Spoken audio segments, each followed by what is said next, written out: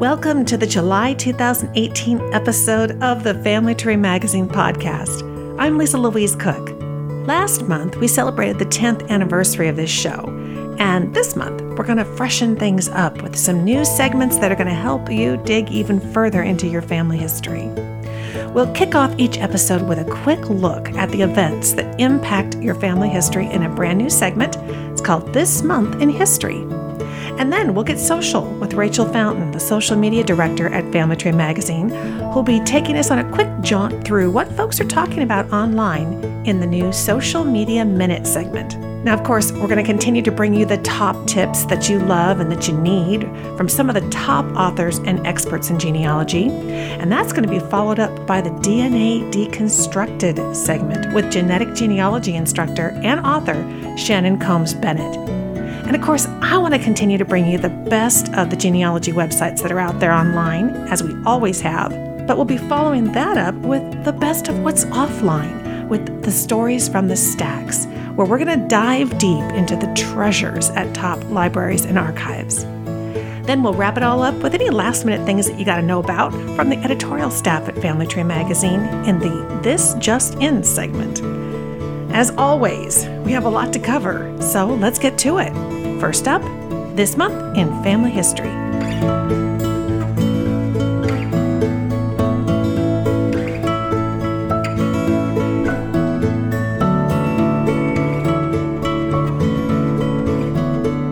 This month in family history, we're turning the clock back 45 years to a disastrous event that lit up the hot skies of July of 1973.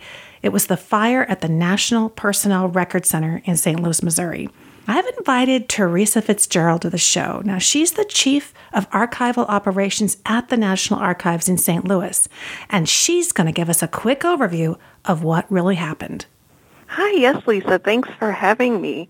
Shortly after midnight on July 12, 1973, a fire was reported at the National Personnel Record Center's Military Personnel Records building. It completely engulfed the 6th floor of the building, destroying all of it and part of the 5th floor because as they were spraying the fire with water, all of the water was draining to the lower floors. Now, this fire damaged 17 million military personnel files. The damage occurred from both fire and water, and what was lost was Army and Air Force records from 1912 to approximately 1963. 80% of Army records were lost, and 75% of Air Force records were lost. No one quite knows what actually caused the fire. It is speculated that someone smoking in the stacks started the fire, but that has never truly been proven. There are a lot of conspiracy theories behind the fire as well. Well, everybody stay tuned because as you can hear, this was a devastating event, but later in the show, Teresa is going to be back in our Stories from the Stacks segment, and she's going to give you some of the alternative record collections that can help fill in the gaps created by the fire.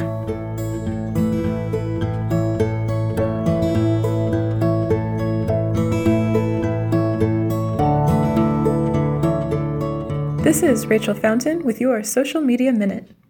This week, we asked our followers what research questions they had about DNA or adoption. Bob on Facebook had a question about the free online database, GEDmatch.com. He wants to know if GEDmatch is strictly a matching site. The answer? GEDmatch can be used for much more than just making matches. You can use GEDmatch to identify shared segments of DNA, analyze your DNA with multiple ethnicity calculators, and compare your test results to others who tested with different companies. You can find out more about how to use this versatile tool on FamilyTreeMagazine.com.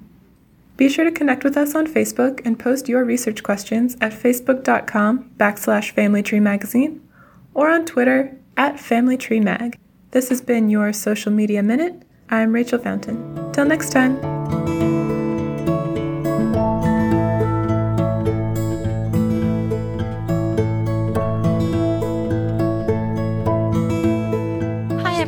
In today's DNA Deconstructed, I'm going to talk for a few minutes about DNA testing for adoptees, or really for anyone who's searching for a birth family, be it parent, grandparent, or even a great-grandparent.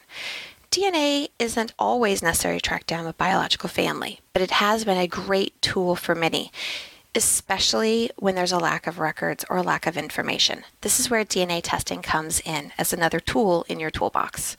In recent years, adoptees have turned to DNA testing to get past a dead end on the record front to continue their search.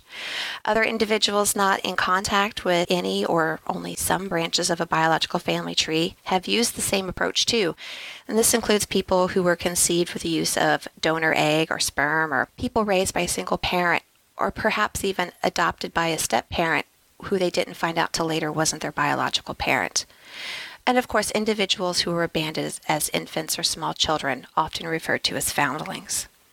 Many advances have made it possible for adoptees to search for answers using DNA more easily than they could even just a few years ago. For instance, types of at-home DNA tests have increased and dropped in price. Genealogical data and documents are accessible online in larger frequencies for adoptees to do preliminary research. Thanks to social media, many people are easier to track down now, and adoptees are sharing their DNA stories publicly through TV shows and other media, giving others hope for their own searches. What helps one person may not be the same for others. There are different approaches used by adoptees and professionals in this field to find people and information they are searching for. DNA testing has been a game changer. It has opened the doors for adoptees, allowing them to discover more about themselves, their genetic connections to others, and their ethnic background. In some cases, DNA testing has helped adoptees to understand unknown medical risks, which is invaluable in situations when little or no family health history is present. But having used DNA testing and knowing its limitations, you need to understand why DNA is only one piece of the puzzle. The catch in the testing pool is that someone related to you must have tested at the same company. An alternative to this is if a match is tested at a different company but transferred their data to another matching website where your data has been transferred as well. Genealogists recommend you fish in all the ponds, quote unquote, if possible. In other words, the more places your DNA is, the more websites, more databases, etc., the greater the chance you'll find someone you're related to. Fishing in all the ponds is an expensive proposition. So some people choose to test at one company at a time, or they make use of free or low-cost transfers to get the most out of their money. They do a DNA test here and there. In some cases, only one test is needed to get an informative match, but not all the time. Since the introduction of DNA testing, more people beyond just the adoptee and birth parents are involved in searches and reunions. Searching now often includes biological siblings, cousins, aunts, uncles, and even some grandparents, mostly because of the explosion of the interest in DNA testing itself. Sometimes siblings, cousins, grandchildren of a birth parent are identified by DNA testing. This change in the way people can meet requires, at times, balancing the needs of more people in a family than ever before. So it's something to think about. Will your life be affected, and how will somebody else's? As the public grows more aware of people searching for birth families, some people with DNA accounts have added the term adoption-friendly to their profiles. This is a great way to let others know they are willing to communicate and are able to help with questions related to a possible adoption. This could be a way someone finds a biological relative excited to help them discover their own lineage. Then there's also search angels, who are experienced researchers which volunteer their time to individual cases. Many search angels work with adoptees because they have been through a search for a biological family themselves or on behalf of someone they know.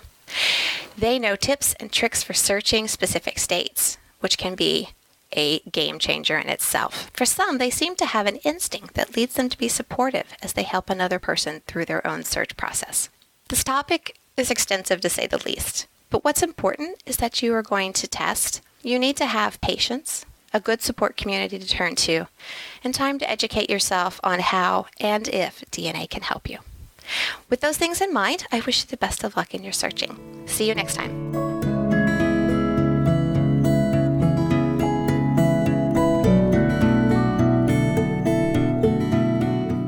Although there's a fabulous amount of genealogical information online, we also know that there's a treasure trove sitting in the libraries and archives here in the U.S. and, of course, around the world.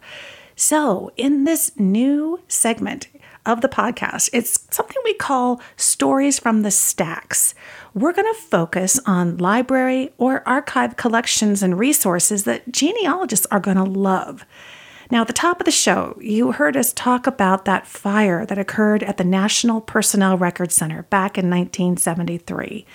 So in today's Stories from the Stacks segment, we'll check back in with Teresa Fitzgerald. She's the Chief of Archival Operations of the National Archives in St. Louis, to find out more about what are the alternative record collections that you can turn to replace those that were lost. Hi, Teresa. Hi, Lisa. How are you?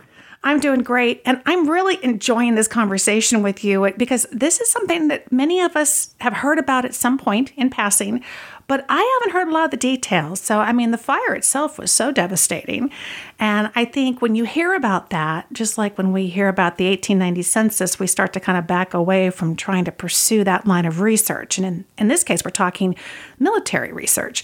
But there are so many other alternative sources you've been telling me about, and I'm really excited about you sharing some of these with our listeners. Let's just start with talking about alternative resources. What can you turn to if that official file has been destroyed for the military man that you're researching? Yes, I'd be happy to talk about that. Many people think that the official military personnel file must have a copy somewhere, but really there wasn't. That was the only record that exists, and many of the records in our holdings are the only one that exists to this day. So oftentimes when recreating records, we have to return to alternative record sources. Now, if you're only looking for one piece of paper, which is the most important piece of paper, the separation document, or TD-214, a lot of returning veterans from war would store those with their local county or state government. So that is one location you can go to that's not here. But if you do not have that luxury, or if they did not file that with them, we have ways of recreating their service. It will never be a complete recreation of the official military personnel file, but we can help you as much as possible. One of the record sources we could turn to is the Deceased Veterans Claim File holds copies of documents from the official military personnel file that assist the veteran to obtain benefits. In many cases, if a record was destroyed, the official military personnel file, the National Archives at St. Louis can go to the Department of Veterans Affairs and ask for copies of those documents back in order to recreate service. Additionally, we have Army and Air Force morning reports, which is the daily record of a veteran's unit, which allows you to trace that veteran through the war. So if he was ever injured or received disciplinary action, you would be able to go to that source to recreate his service on a daily basis through unit information. Now, this is interesting. These are called morning reports. Tell us a little bit more. What is this? Is this a daily documenting by the top officer in the group? How does this work? So it's a daily report of the unit's function, and it's often used to verify events or assignments that might not be documented in the official military personnel file. And it was created as part of personnel and payroll functions by the military service departments. Yeah, it sounds like a lot of coming and going within the unit and just things that needed to be kind of traceable. Very interesting. So we've got the Deceased Veterans Claim File. And of course, you're saying that the National Archives has this if it has been archived. In a sense, it's not actively still being used in some way. And then we have these morning reports. What other types of files might we turn to? Well, we have hundreds of auxiliary files at our location. Many are very useful. The most popular currently is the Individual Deceased Personnel File. Those files were created if a veteran died in service, often by the Quartermaster General, specifically Quartermaster General for World War I and World War II, and would document the burial, the interment and the disinterment if the family decided to reintern the body into the United States cemeteries. So oftentimes they were given temporary graves, then buried possibly in a national cemetery overseas, and then the family had the option to bring their son or daughter home. And this file would document all of that. Now, in some instances, you get very lucky and you will have witness testimony to what happened to that veteran. Oh, interesting. Those are always those firsthand accounts. I'm curious, when I think about Revolutionary War ancestors, I think of some of the pension files, also like for Civil War. Are there pension files, something separate for, let's say, World War I or World War II? I'm very glad you asked that. Pension files came before the deceased veteran claim files. So the pension used to fall under a different agency, and eventually it evolved to fall under the Department of Veterans Affairs. So those VA claim files are the basically descendants of the pension file, and yes, they do exist for the World War I and World War II veterans. And so they were under the Department of the VA, but do they get then more permanently archived under you guys in St. Louis? Yes, currently in St. Louis, we have the VA claim files from the Civil War. It's an approximate cutoff from what's located in Washington, D.C., up until World War I. The World War II and later have not been accessioned into the National Archives and Records Administration yet. Oh, that's good to know. I mean, we're always talking about you got to know what exists and what does not yet exist or is not yet available so you don't spin your wheels looking for something. I can imagine people are listening, they're thinking, I'd like to make a visit out there. What kind of tips do you have for folks who would like to make a visit to the National Archives in St. Louis? We definitely encourage you to make an appointment. If you are looking for a record that did fall into the fire period, a certain amount of preservation action has to be taken to a B file, or a burned file as we call it, before it can enter into the archival research room. So once you contact us, we will determine what type of records you would like to see, and if you would like to see a record that falls into that burn series, we do ask for you to wait 6 weeks. It can be sooner. Once you've made that appointment, we will obtain all of the records you are seeking and call you to let you know they're ready, and you can come on site. Now, we do give you an orientation and issue you a researcher ID card. It goes over all of the rules of the research room, and once you enter, we will issue your record. Oh, fantastic. Well, it would be an amazing trip, and I'm sure that many people will be visiting you in the near future. I know you get so many thousands of requests. Thank you so much for taking time here on today's show to tell us more about it. Well, thank you for having me.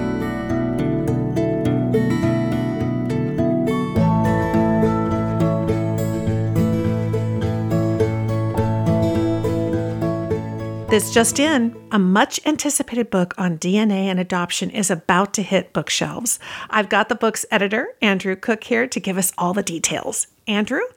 Hi, Lisa. Thanks again for having me on. Our newest book coming out is called The Adoptee's Guide to DNA Testing, How to Use Genetic Genealogy to Discover Your Long-Lost Family.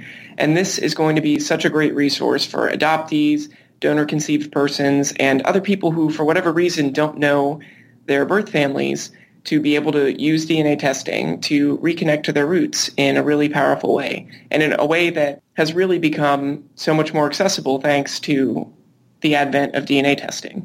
And this book is coming out on August 7th, and it's by Tamar Weinberg, who by day is a writer and digital marketing specialist, but by night she helps out adoptees and others with unknown parentage track down their birth families using DNA.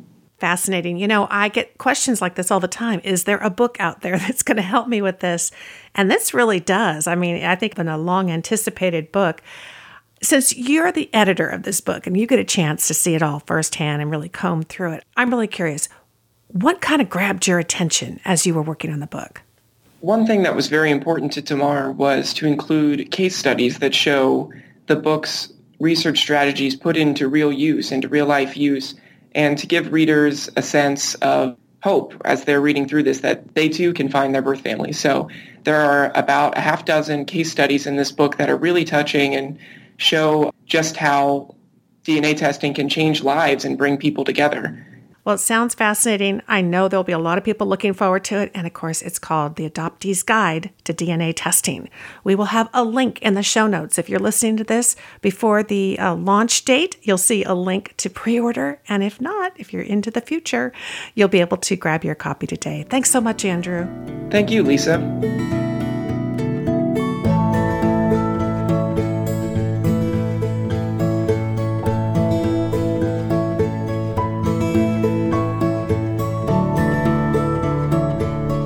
for joining me for the July 2018 episode of the Family Tree Magazine podcast.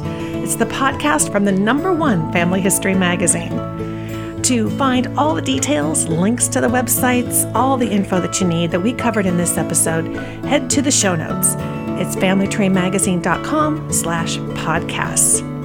Again, I'm Lisa Louise Cook. You can hear more from me at genealogygems.com and in the Genealogy Gems podcast. Until next time, have fun climbing your family tree.